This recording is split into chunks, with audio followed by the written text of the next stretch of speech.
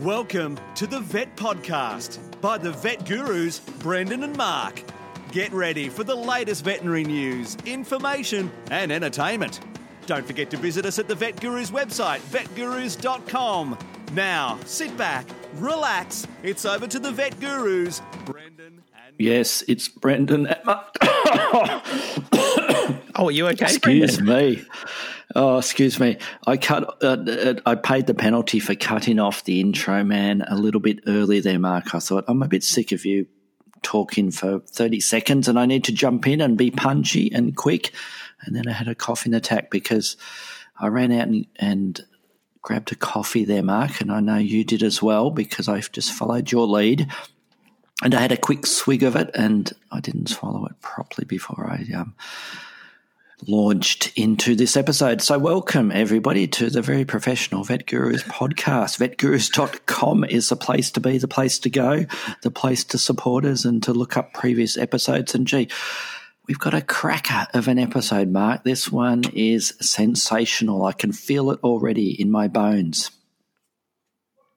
You don't know what to say about that, do you? No, you don't. I'm still dwelling on the. You've hit one of my my fears of getting old. Is I reckon as I've gotten older, more frequently I don't swallow things properly and I end up coughing everywhere. And I worry that maybe I've got maybe a tumour on one of those nerves or something's going on, and I'm going to choke myself and have serious health issues or worse. And here you are doing the same thing. I wonder whether this is a real thing or just one of my paranoid fears. Just another one. I mean, to be honest, Mark, I can't wait to die. I really can't wait to die. And as Woody Allen says, and I know you've heard this quote before from me, I just don't want to be there when it happens, Mark. I want to see what happens afterwards, but I just don't want to be there. And speaking of dying, Mark, yes, I did mention off air that I want to talk a little bit about in our intro about health checks, specifically health checks for me. And it's good news, Mark. It's good news. I've had my poo check. And I know, have you done the poo check where the Australian government sends the little kit in the mail and you get the little samples there and the sheet you place in the toilet, the biodegradable little sheet that sits over the water there, and you do your business, so to speak, literally, and then you grab a little sample, and then you do another sample, and you collect the two of them and keep them in the fridge, which grossed out my family because it did say keep them in the fridge until you get the second sample, and then you send it off. And I got a little letter from the government yesterday. I was hoping it was nothing about tax, but it wasn't.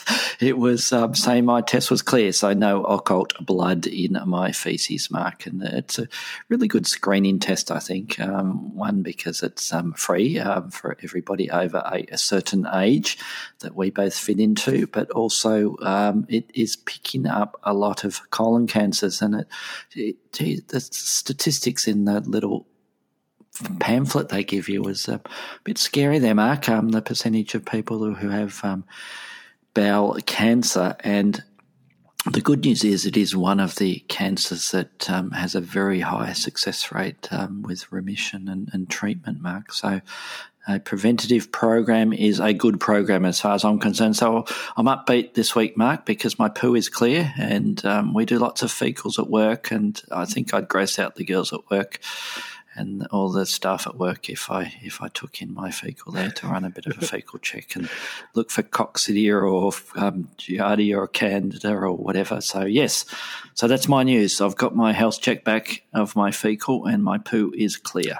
I am genuinely, particularly since I am a bit paranoid about health in general, I am genuinely pleased to hear that particular part of your health gets a big tick and you're okay. It is a really good, I think that's one of the best things. We don't talk about these things in Australia much. We're always having a whinge about everything that's going wrong. But I really think that that screening test and a number of other screening tests that our government runs, and they're look, I'm not going to say they're altruistic because they actually do save the government a whole lot of money if they don't have to treat people with colon cancer at the end. If they can treat them early, then they actually save a significant amount of money. But I'm glad they do it, Brendan. I think it's a wonderful thing our government do, and I'm glad you're negative. Thank you. So, although I have the throat cancer with my cough-in, Mark, according to what you're saying, my rear end is functioning fine. Now, you wanted to chat about a particular Twitter or a tweet tweets from a particular person. You know that I hardly spend any time on social media at all. Yes. And when I am, it's sort of divided, amongst several platforms, but I do occasionally log on to Twitter and have a look at a few of the tweets. And one of the people that I follow on Twitter is an evolutionary anthropologist from Boston College, Dorsa Amir, at Dorsa Amir, in the Twitter handle fashion of describing their names. And I mentioned Dorsa because, I've just assumed Dorsa's the first name. That probably could make me look very foolish in the future. But there was a very interesting tweet which talked about the Cinereus Mourner. The Cinereus Mourner has fascinated and puzzled scientists for ages, and the videos here were just outstanding because the chicks of this bird are really brightly coloured, and so they live in the jungle and there's lots of predators, and scientists have wondered why they were so brightly coloured and patterned. And they took some footage, and the bloody chicks behave like caterpillars, and there are some excellent pictures which show the caterpillars in question, which they the caterpillar is tipped with very irritating toxic hairs. It's the caterpillar that looks a little bit like Donald Trump's hairpiece, and it's doubly interesting because the bird behaves. Not only does it look like a caterpillar, but the chick worms its way around, and it looks exactly like the caterpillar. And it is quite possibly the first case of Batesian mimicry in a bird species. So that was just tickled my fancy this week. I thought I'd have a talk to you about it, Brendan. And you did send me the link to her Twitter account or site, and it is pretty amazing. And some of the other articles or tweets, Mark, she has there are quite thought provoking. So I'll put a link to Dorsa at vetgurus.com on this episode, webpage. So you'll be able to click on that and follow her or retweet or do whatever you do with your tweets. You do a lot of retweeting, don't you, Mark? One or two a day I probably flick on. I do retweet. I struggle to I probably in all those have an independent thought. Exactly right. I struggle to think anything I think is important enough to share with anyone, but lots of things I read are really important to share. So I do tend to be a bit of a lurker and retweeter, or depending on the platform you're following. So your observations are completely founded in fact. I don't have anything useful to say. No, that's not true. I don't know how you find the time, Mark. I just do not find any time myself to tweet, apart from tweeting about our latest episode at Vet Gurus is our Twitter handle, isn't it? But I see I must be linked to your account because I see all this. My phone keeps lighting up many times a day with Mark's retweets and occasional original tweet there as well, Mark. Yes, so you've got your finger on the pulse of the social media, haven't you? Yes. Well, I think that's enough chit chat because we've got a really interesting topic this week, as I hinted at. But before that, I want to jump into my first news story, Mark, and this one's a little bit close to my heart, this one, because it is of a veterinarian that I know well or reasonably well, and I think you know as well, and that's Michael Pine at Currumbin Sanctuary. You've met Michael, haven't you? So this is, and I'm sure you'd love the title of this particular story, which was from the Sydney Morning Herald: 7 days to test koalas for killer disease, too much to bear. And that's wrong on so many ways and fronts, isn't it, Mark? Because I just hate people who call koalas and link bear with koalas. But they've done it, and they should know better than that, because it's an Australian article there, and koalas are not bears. But the article is about a new, a quicker test for chlamydia in koalas, or for koalas, which will do the test within 30 minutes, which is fantastic, because previously the chlamydia testing had taken around about a week, which meant that they had to hang off for potentially a week or so before they commit resources, including treatment potentially with antibiotics, with the cases that they choose to do so with the infections of chlamydia, or they may not be able to release that animal for a week if it came back negative and it was otherwise not unwell, Mark. So, and there's a couple of pictures there, Mark. I don't know whether you saw of Mick, of Michael Pine there, with obviously a couple of koalas there taking a sample there, but they're really happy because it, and Michael mentions that it not only means faster treatment for the koala killer, as they call it, but a big saving of money and resources, because they're not having to house those koalas. And as you know, Mark, it's not just the physical space that they need to keep these koalas. They take a little bit of care in captivity, even if it's only short term before they're releasing them back into the wild.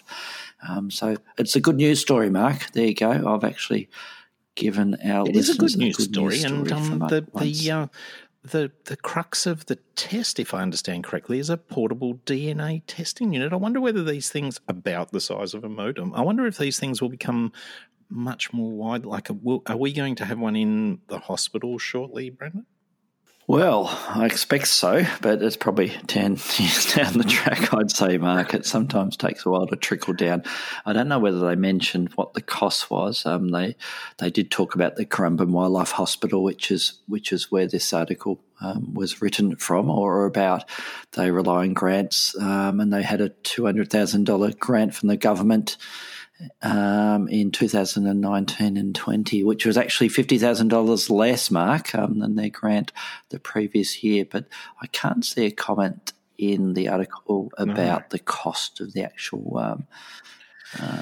I know. However expensive it is, you'll get one as soon as they come out. Yes. You'll need that new technology, that nerdy nature of yours. Especially if we can link it to a phone, or send it back home to our cameras and that. Actually, well, let me go off on a little tangent here, Mark, as you like me to do. I was up on the ladder last week. I don't know whether I've gone through this with you off air before, Mark. Cleaning the gutters, but also installing a couple of cameras, and it was a Kickstarter campaign that I signed up for probably about 18 months ago, with a Wi-Fi cameras, HD Wi-Fi cameras that were weather resistant, that would also have a battery that would last up to 1 year, Mark, so you didn't need to plug them in. And I ordered 2 of them. I was originally going to use them at the clinic, and I thought, once I finally delivered them, and you know what it's like with some of these Kickstarter campaigns, they either never come to fruition or they take forever. And it did take a long time, and I'd already sorted a camera for work. So I installed them outside our front house, Mark, and I put one of them near the carport area, and I put another one just near the front door there. So when Jane has her deliveries, and we seem to have a delivery every day from somebody with a dress or some sort of article of clothing, Mark, I can keep a track on the delivery person and how many deliveries Jane is getting. And when I told Annie, she's a little bit averse to my technology interests within the house. And initially she wasn't too happy with me doing it. And then she suddenly, her face lit up and she said, "Oh, when Jane's boyfriend Nathan comes over, if they're outside and they're taking a while to come inside, can you switch on the camera for me?" And I can see if they're having a bit of a snog out front or not, and what are they doing in their car.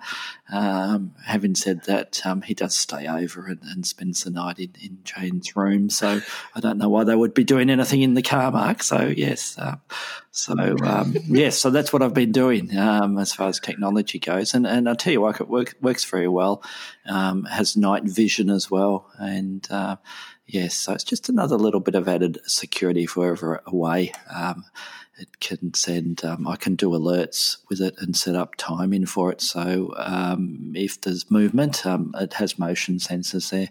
It will send me alert that it's detected something, and I think it has sort of fuzzy logic or something. So if the trees that are near the cameras are moving, it won't falsely trigger it and send an alert to me. And I can just look online and see what's happening.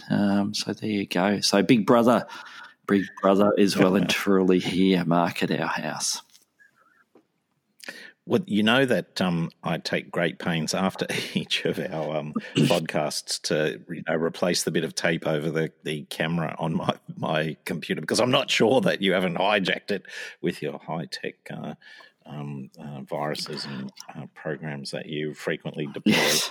And you're watching me even now, yes, Brendan. And the email I send you about our topics every week, it usually has a payload attached to that, Mark, so I can hack into your little laptop there. So, what's your first news story, Mark? Well, my first news story is sort of linked to. It sort of triggered my whole interest in discussing the caterpillar mimicking bird in our chit chat. It talks about some caterpillars that for a long period of time they've given scientists a bit of a dilemma, because they mimic the twigs of the plants on which they feed. And they can change depending on the nature of the plants. Now, we know squids and octopus, chameleons we've talked about previously. Many animals camouflage themselves by adapting to the colour and texture of the substrate on which they rest. Now, these caterpillars of the peppered moth, they do this matching to the twig colour of their food plant, but they can change, Brendan. And it's really been a bit of a confusing thing for scientists about how they do this. And there's one aspect of the experiments they conducted which really fascinated me. So researchers from the Liverpool University and the Max Planck Institute for Chemical Ecology pursued a number of different approaches to try and solve the riddle of how the caterpillars match the colour of their surroundings. First of all, they painted over the eyes of the caterpillars with black acrylic paint. Now, stop there, Mark. What about ethics committee for this? Do you think this would have gone through an ethics committee or not? I hope it did, and there's a whole range of questions that a can of worms or a can of caterpillars has been opened, I think. But I want to be the person in the ethics committee room where a researcher comes up and goes, "I've got this idea for blindfolding caterpillars to." Yes. Anyway, so they did actually blindfold the caterpillars with this technique, and then raise them on different surfaces, different coloured branches, white, green, brown, and black branches, and observe the changes to their colour without even being able to see. The caterpillars change colour to resemble the background to the same extent as caterpillars who were not tortured by having their eyes painted with black acrylic paint. So that's a real surprise, because you would think that the part of the caterpillar that absorbs light their eyes would be the key part that would help them to somehow change their colour to match, to genetically code and match their background. So the next part of the experiment was that they looked for genes related to, so this is the bit where they chop the caterpillar up after they've painted their eyes with black acrylic paint. So they looked at segments of the body and looked for genes which related to vision. And interestingly enough, they found them not only in the head of the caterpillar where the eyes are, but also in the skin of all body segments. So there is the gene coding for visual elements expressed in the skin, but in the eyes, but not just the eyes and parts of the head, but the skin as well. And so the assumption is that this gene, that the structure coded for by this visual gene, is involved in the identification of the background and then leads to the colour change. Is this amazing or what, Brendan? It's amazing. Yeah, it is fascinating, I must admit. I just still can't get over the fact that they're calling it blindfolding the caterpillars. They were making them blind, Mark. They're not blindfolded. They weren't blindfolded.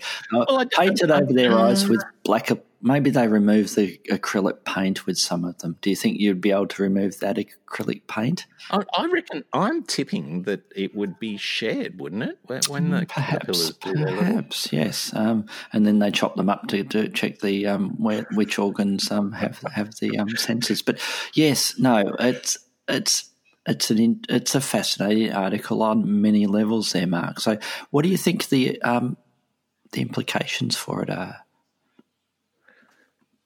Well, we've talked about the way we've talked about the way in previous episodes how whether it's appropriate for humans to have genes inserted in our genome, and geez, I think this is a classic example where, well, first of all, we talked about once the chameleons who how they change colour and how the scientists were creating skins that use the same technology to provide camouflage or whatever. Yes, we did. I reckon that suit with the gene coded so that we can see like the background, that will allow us to be like what's the thing in Harry Potter, the blanket that makes them invisible? Cloak of invisibility. Yes. That's where we're headed with this, Brendan. Yes. And then if we cross that with one of your favourite organisms, the tardigrades, then we'll be invincible. A giant, invisible, indestructible pig. Yes. Ah, dear. Well, what's your next news story, Brendan? I'm blown away about that article, Mark. That is a good one. I think we were sent that article by our research assistant as well, Mark, or our senior researcher, I should say. Yes, yes. So thank you. We've got to give credit where credit's due, and we do appreciate the immense effort our research team as a whole and the lead research assistant put into supplying us with those excellent articles. Yes, and one day I hope to visit the Max Planck Institute, Mark, and answer some of those questions that we've just raised there. Yes, and speaking of that, whatever happened to planking, Mark? You remember planking, where people would just randomly take selfies, as they're called now, of themselves horizontal in various places, and it was a craze. Some of our younger listeners may not remember the art of planking, but you were certainly a bit of a guru with planking, weren't you, at one stage? I remember at some of our conferences. I still am. It's a natural position for me to end up in. Yes. Well, my second story, Mark, yes, it is about bladder stones and a tortoise, a chelonian, and endoscopy. So three of my favourite and cameras. So four of my favourite topics there, Mike. So it's about exotic vets in the US Well, the article talks about the importance of annual health checks, which they managed to convince the journalist to put in the first paragraphs there, Mark. But it was about a desert tortoise that was presented to UC Davis by referring veterinarian Juliana Sorum from Wildcare. And they took radiographs of a routine physical and they compared it with previous radiographs of a 61-year-old tortoise, Mark, and they saw a recurrence of bladder stones in it. So they referred it on to UC Davis and they did endoscopy-guided, minimally invasive surgery through the prefemoral fossa in front of the hind limb and managing to remove the stones. So it's a good news story, Mark. You know, I'm full of good news stories the last few episodes. And that is a good news story.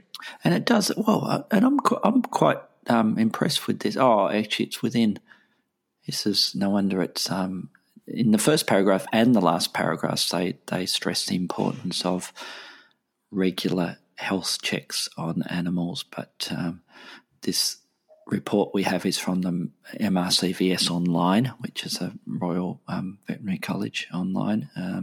But the original study was published in the Journal of the American Veterinary Medical Association. But yeah, I thought it was not cute, but a good little story. And doing those sorts of surgeries, Mark, not that I've done many, if any, I've probably done less than, I'd say, 2 of those. I think I might have done 1 or 2 of them. Where I've gone in that prefemoral fossa with them. They're fun, aren't they? Those sorts of challenging ones, especially if you haven't done them previously, and marrying all those interests of a bit of endoscopy and a bit of technology, Mark, and a patient that responds, and you manage to get the stones out. You know, the frustrating thing with these, you might see something like that, and then you have a case the next week, and you get in there with the endoscope, and you can't see a thing. And it's like looking through the textbook of surgery, and you see these beautiful pictures of a particular surgical technique.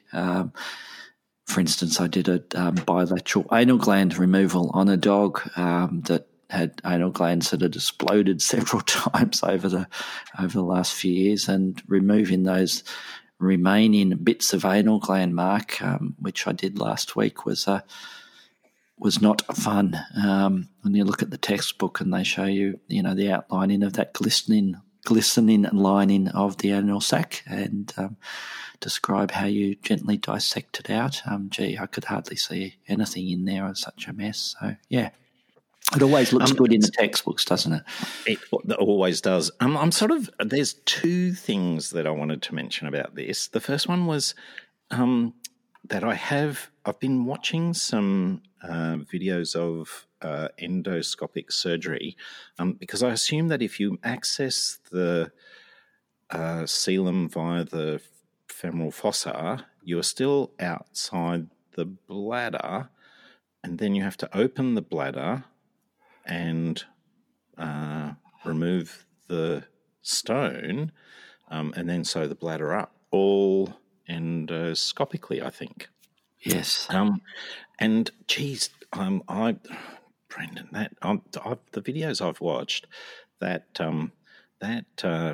sewing things up via the endoscopic access, that's a bloody art. I just wanted to point out that that's not something for a new graduate to attempt on their first day in a job, no matter how many resources and facilities they have. That's something you've got to practice a fair bit, I have decided. And the second thing is, did you just raise the Baader-Meinhof phenomenon as it applies to veterinary science? I think you did. I think you definitely did. This is a phenomenon. You know this phenomenon? I don't know whether I do or not. When you talk about something, so you go to a conference and you hear, like when I go to a conference, you wax lyrical about a topic. All of a sudden, I have about a bazillion cases that exactly fit. I've never seen them before. You tell me about it at a conference, and there it is. As soon as I get back to the hospital, there's a whole bunch of them. And that's the Baader-Meinhof phenomenon as it applies to veterinary science. I just thought I'd point that out for you. Mark, you never fail to amaze me with your fonts of knowledge, or your font of knowledge. It is one font with lots of knowledge inside it. What's your last news story? You know how much I love powerful owls. We have a number of them locally here. They have extensive territories. For anyone who doesn't know, a powerful owl is one of the hawk owls. They don't sort of look like those barn owl, the masked owl face, the disc-shaped face. They look a little bit more like gigantic booblocks. And so they're generally about 3 feet high, and they are bloody aggressive predators. They live off, they'll regularly eat, their favourite food is possums, so ringtail and brushtail possums. They commonly feed on fruit bats as well, and they have been known to take cats and things of that size. They are aggressive predators. They are in trouble in our urban environments because they often survive in them because they love those little valleys that, we'll build a suburb, but we'll leave the stream with a little bit of fragmented forest. And the owls really enjoy that habitat. But they're in trouble because despite being able to survive in the urban environment, their nesting sites, the age-old trees that sometimes take maybe 50 or 100 years to reach the point where they've got suitable nesting hollows, those trees are being taken out of the environment. And there's a whole bunch of competing things, bees, feral bees, that it's very, very difficult for them. So in this paper, modelling workflows for more than human design prosthetic habitats for powerful owls, there's some researchers who have built artificial logs that sort of the idea behind them was that powerful owls will nest in termitaria. And so they've built these termite structures that look like termite mounds in the trees, but they've built them out of structures that are a lot like Lego. So when you have a look at them in the tree, they look like someone's gotten a whole lot of brown Lego and whacked them together into a particular shape that looks vaguely like a termite nest. The great thing about these, there's several great things about these, Brendan. The first one is the owls are actually using them, that they have been able to get some owls to breed in them, which is excellent. The second thing is that they are considerably easier to install than maybe sticking a large log or an artificial log or a giant nest box into a tree. And the researchers suggest that on average 100 to 200 kilos a suitable log for nesting could be, but these structures are only about 15 kilos. And because they're built with Lego-like blocks, it's very easy for large numbers of them to be created. The other great thing is that this may well spread much further because there are many species, kingfishers and a number of other species that use hollows or termitaria to nest. So this is an excellent, a bit out there, but it's great that people are thinking of thoughts from left field that might improve the lot of our urban animals. Yes, they're certainly interesting looking structures, aren't they? Ugly is the way I describe them, but the birds seem to love them. But yeah, I think the other part with that Lego type construction is that they can then produce different flexible forms, as you said, that can fit into different hollows or crutches in whatever tree they're trying to put it in. So it's a great idea, Mark. Great idea, and good to see that they're actually working and they're using it, and they're even breeding in those structures. So, a very good news story there, Mark. A very good news story. We're just full of them this week, aren't we?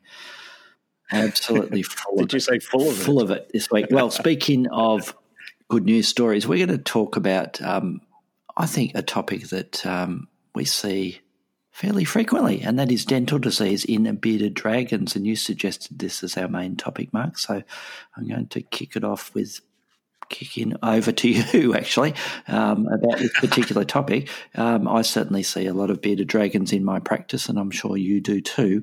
And of those, it's amazing how many of them do have dental disease of anything from mild to very severe, Mark. So is it common in your practice?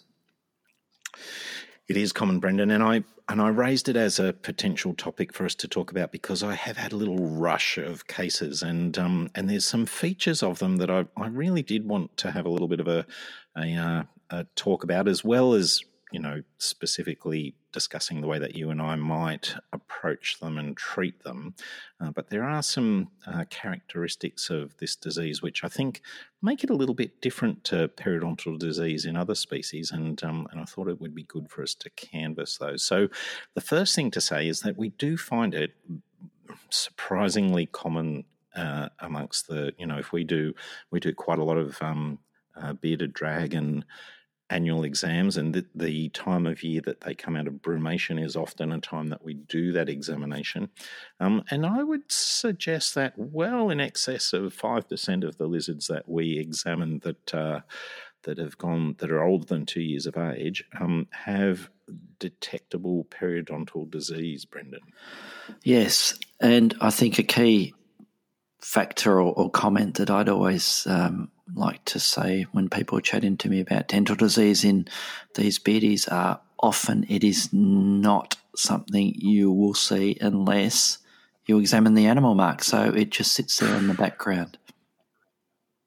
And precisely, this is something that unless you take the time, and a lot of our eastern bearded dragons will open their mouth and do that whole threat display thing, but the more commonly kept central bearded dragons are a little bit, and particularly once they're pets, they're less likely to do that defensive display, and so people might actually not look in their mouth all that much, and they do tend to be a little bit difficult to do this exam if you are poking around their mouth. And particularly if they've got dental disease, they will make it a little bit difficult, lock their mouth closed, move their head away. So it is not a surprise that many people are not aware, and it is something that when we do that examination, post-brumation or annual examination, that we are starting to talk about a problem that is really serious, that people are not aware that's there. So how do we, for those people who don't see bearded dragons very often, Mark, how do you suggest they do that examination as part of the clinical examination of the animal? What are your tips or tricks with trying to look in that mouth to check those teeth? Well, the first thing I would say is that it's often because the animals are when they first come into the consult and you're doing an examination, they are liable to try and crawl up high. They'll often climb up your arm. If you do try to restrain them, they'll and they feel threatened at all, they'll scratch. And so it's important to get over that sort of initial phase and to gently restrain them, often getting the client to give you a hand. We'll occasionally gently apply some pressure to their eyes if we feel that we need to settle them down. That seems to just give you 10 or 15 seconds where they're still.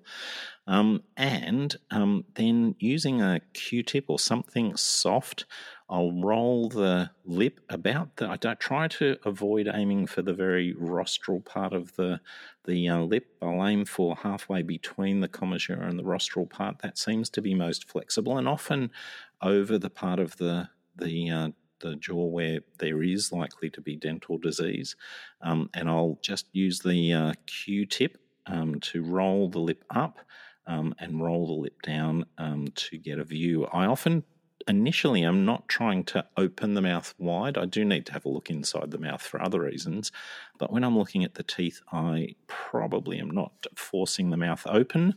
I'm just trying to roll those lips back to be able to have a look at the teeth and the gums associated with them. Yes.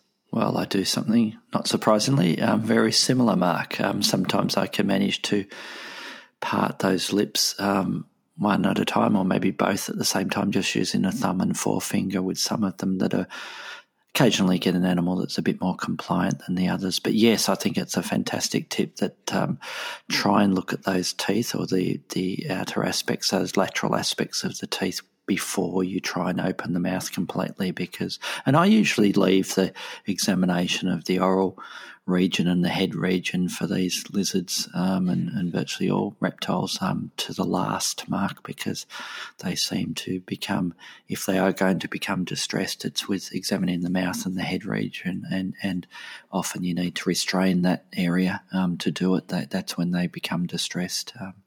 Yes, so your tip for opening the mouth when you do need to then also have a good look inside the mouth and look at the medial aspects or the lingual aspects of the cavity there, Mark.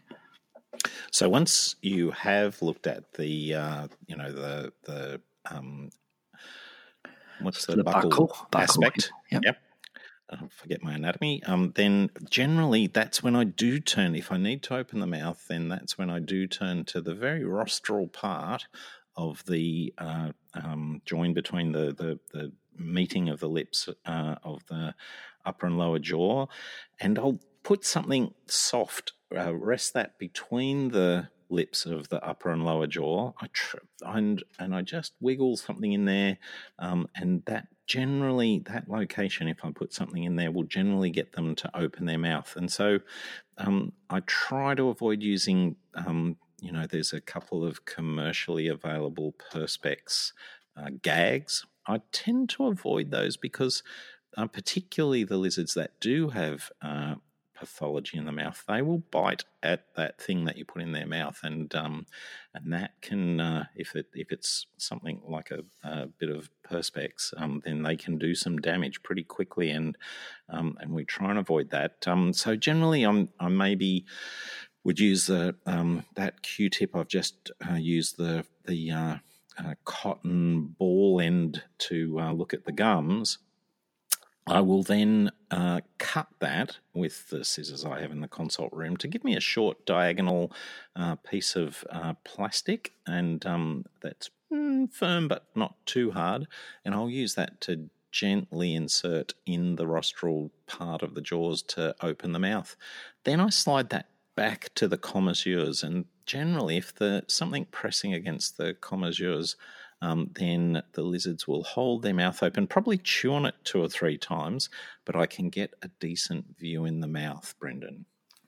Yes, and often when you have that mouth open, I tend to then just use a thumb and a forefinger at the commissures and put pressure there, and you can keep that mouth open. Do you use that technique? I do use that technique, but I am a little bit careful because, in my clumsy fashion, more than once the lizards. Yeah, exactly. So there is a particularly sensitive part of my thumb where I try and avoid putting that in. So I've got to do it left-handed rather than right-handed. Yes, that's why you're chuckling. Yes, well, my equipment of choice for initially opening the mouth there, Mark, is I have a whole series of knitting needles or darning needles in the consult room, and they work quite well to help open the mouths of various reptiles, Mark, and that's what I tend to use. Probably not quite as a traumatic as, or they probably are more traumatic, yes. So not that the Q-tip is completely atraumatic, but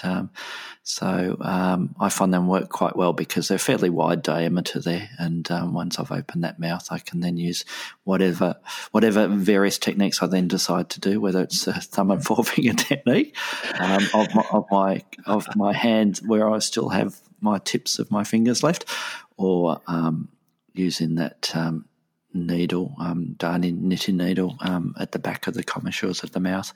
So let's jump. Brendan, just before you jump away, I was going to say that's a good point to make. I think that we're talking about bearded dragons at the moment, but those darning needles are particularly useful for most reptiles, but turtles I find them very useful for. And while I wanted to emphasise that while I use the Q-tip because I'm a bit of a klutz and I'm trying to do it as atraumatically as possible, I think there are times when just using something a bit firmer, a bit stouter, and particularly when you know the anatomy and you're careful, I've got no doubt you can get away with that, Brendan. So yes, good call. There are commercial products like, what are they called, Mark? Oral mouth specula or gags made for reptiles. And the variations on what looks a little bit like another product that people commonly use, which is using a credit card or a bit of plastic, Mark, to try and wedge open that mouth there. But in my personal use with them hasn't been fantastic success. I find they tend to be a bit more traumatic than the other sort of techniques that we both mentioned here. But I think that's, it's finding something that works well it may be one of those oral specula that does the trick for one particular person, and it doesn't work well for another because we might be the klutzes who are not good at using them, and somebody else is perfect at using them without causing any trauma at all. So so we know, we just mentioned that dental disease in bearded dragons is fairly common. So what are the signs, Mark? And I think we sort of hinted at the possibility that a common sign would be that there's literally no signs with a lot of them, that it's sitting there undetected, even though it has obvious problems with that oral cavity and those teeth there, and potentially pain there. But what are some of the signs that you would see with bearded dragons that are showing signs of dental disease?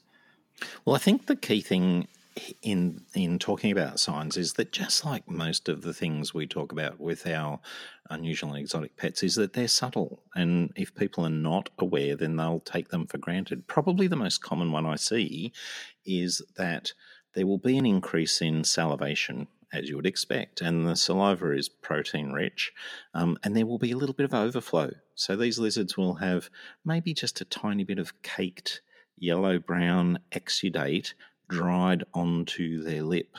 And they often, when talking to the client, they'll often report that, yes, this lizard has not been eating as robustly. Maybe some of the more abrasive things that they would normally eat, they've been turning their nose up at, and they've been pretty keen to eat maybe some of the softer things, the silkworms or large crickets with soft bodies.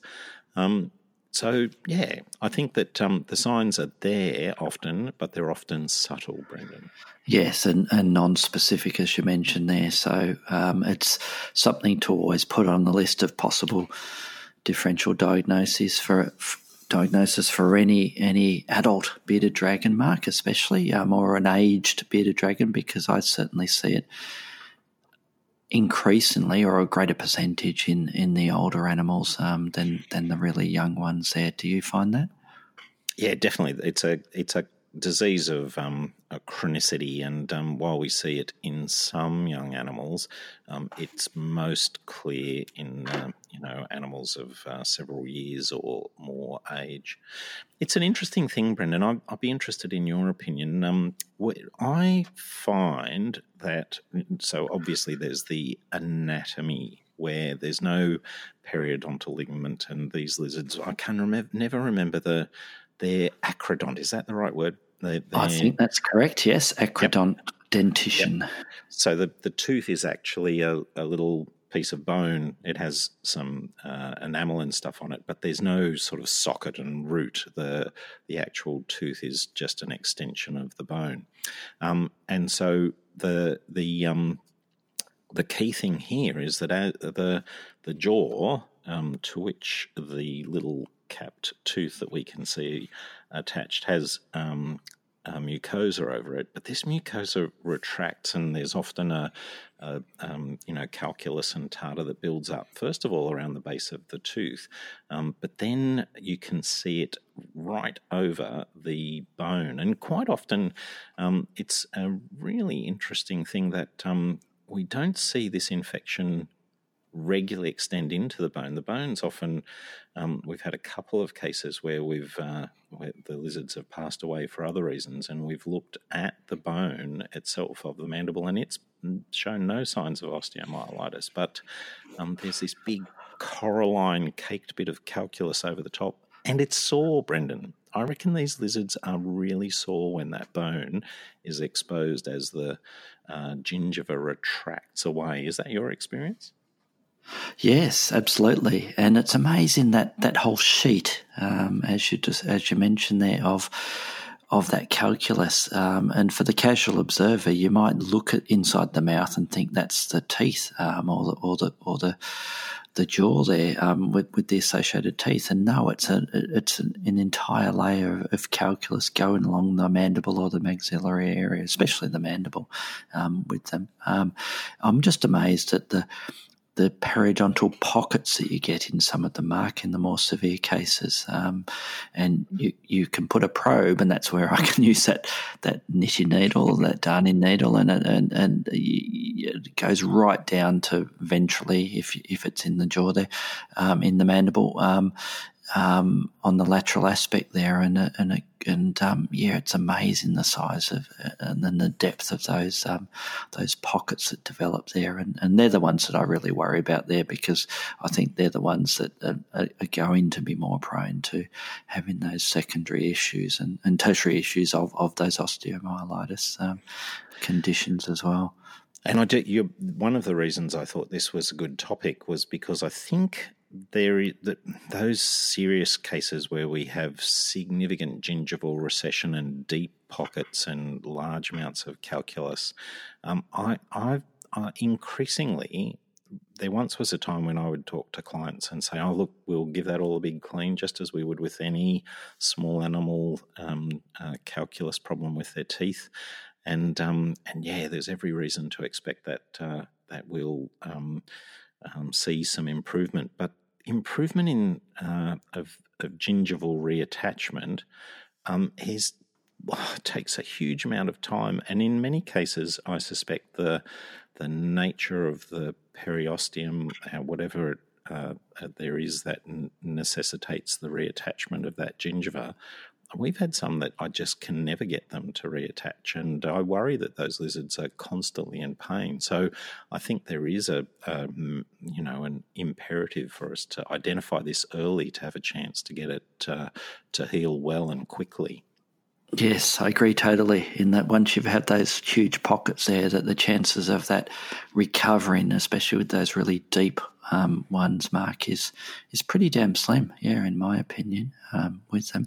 And do you see I see a lot of these more moderate to severe cases where you open up that mouth there and you have especially mandibular pieces of bone there that have become necrotic and they've broken off their mark, and it's a bit scary and distressing when you think that that's probably happened a fair period of time ago. Do you see many of those? Oh yeah, and while I think a lot of them take a long time before they get to the osteomyelitis stage. I think there must be some very powerful protective mechanisms at the periosteum, but once that barrier is broken, there's some. We've definitely had a couple of lizards who've been brought in with bilateral mandibular fractures that are pathologic in response to their extensive periodontal disease, which has become osteomyelitis and then led to the fractures. And of course, they're old lizards that people are well attached to. They're often in good body condition despite the pain and discomfort because people feed them the sorts of things that are likely to first of all make them fat, but also those things are likely to contribute more to periodontal disease. They're soft and nutrient rich, and they're highly bonded. And it's a bit of a disaster to explain to them that the lizards have fractured a jaw, and it's going to be very difficult for us to do anything about it. Yes. So let's talk about treatments, Mark. Well, a little bit about the workup of these cases and my recommendations for anything apart from the fairly mild cases is we do survey radiographs of that head of that bearded dragon to look for those underlying conditions that we can't see just by physically eyeballing them, Mark. So what's your treatment for these? The treatment in the earlier stages is to treat them topically and keep the gums clean, to use an antiseptic solution, and we'll use one of the, something that can go into the mouth, one of the solutions that's often used for dentistry in small animals, and we'll just clean the teeth. We'll clean them a couple of times a week, making sure that we gently, with either with a Q-tip or something similar, brush along the surface, clean away the mucus, make sure that we've got a relatively clean bed, and just make sure we keep cleaning them. We probably in the first instance are not trying to use antibiotics, Brendan. While this is a disease that involves bacteria, I think that they are not the primary problem. They are setting up home in a circumstance where the normal defences have broken down, and so trying to reset those defences is our initial tactic. So, related to that, do you scale those teeth? Do you use your IM3 dental equipment or equivalent? In the first instance, depends whether there's calculus or tartar present. If we do see that coralline caking on the surface, that substrate, that is the matrix of calcium that bacteria will make in that circumstances, it provides a home, and bacteria are just going to survive. So if we see calculus, we do scale it away. But if we can get these early enough and there's just gum recession and not significant calculus build-up, then we're not scaling them because we are working on the surface of the bone. And as I've mentioned several times, I think the health of the periosteum is a major factor in preventing this disease slipping past a gingivitis and gingival recession into periodontitis and, much more importantly, osteomyelitis. Yes. Well, my favourite product for both prevention and treatment of those mild cases, Mark, is one of those oral compounds that I think it's made by Mavlab here in Australia. It's the Dental Spray Gel, and I've had good success with that over the years because it's basically a sticky oral gel made from chlorhexidine base, I think, and it's marketed and registered for use in dogs and cats and horses, I think, but we use it a lot as a treatment and preventative for reptiles. So that's the one I tend to recommend to our clients for those milder sort of cases there. Yeah, and I think the chlorhexidine-based gels are precisely the best thing to use. I have read people use povidone iodine, but I find that that distresses the lizards a little bit more, and I do worry that they're ingesting even that small amount of additional iodine. So the chlorhexidine is the chlorhexidine gels are the ones we use as well, Brendan. Yes.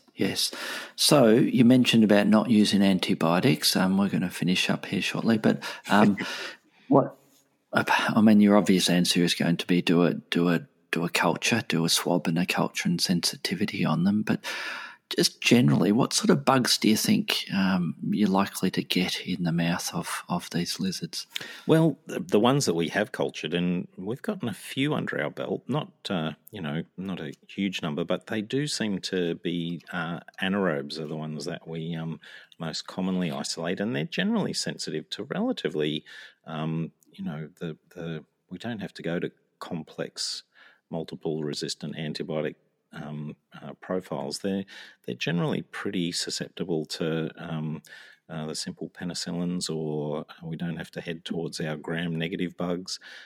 So we're generally using relatively simple antibiotic treatment in these cases where we do get to the point where we've got to employ antibiotics. Yes.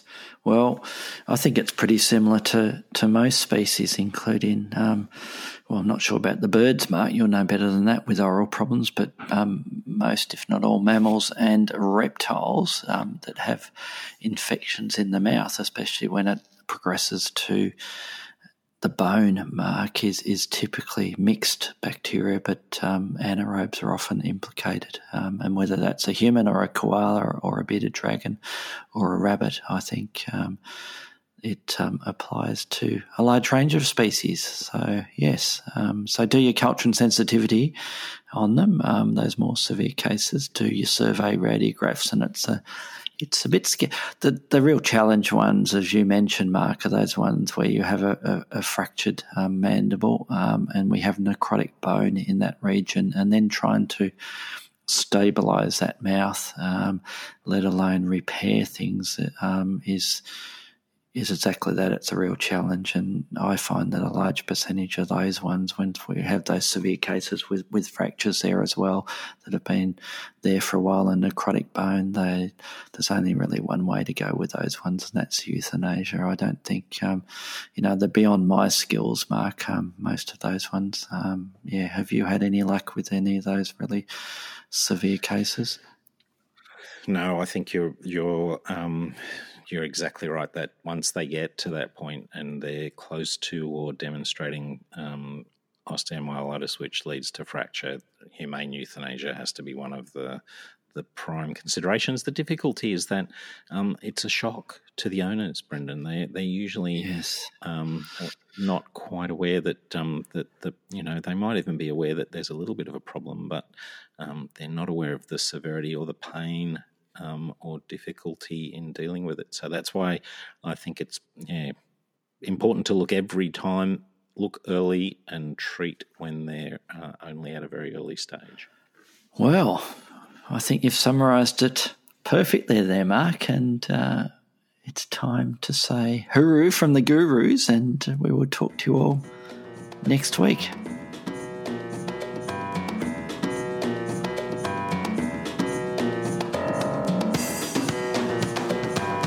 Thanks for listening to the Vet Podcast by the Vet Gurus. Don't forget to visit us at the website vetgurus.com, where you can subscribe, view show notes, listen to previous episodes and more. You can contact us via email at vetgurus@gmail.com to ask a question or just say hi. Thanks again, and see you next time.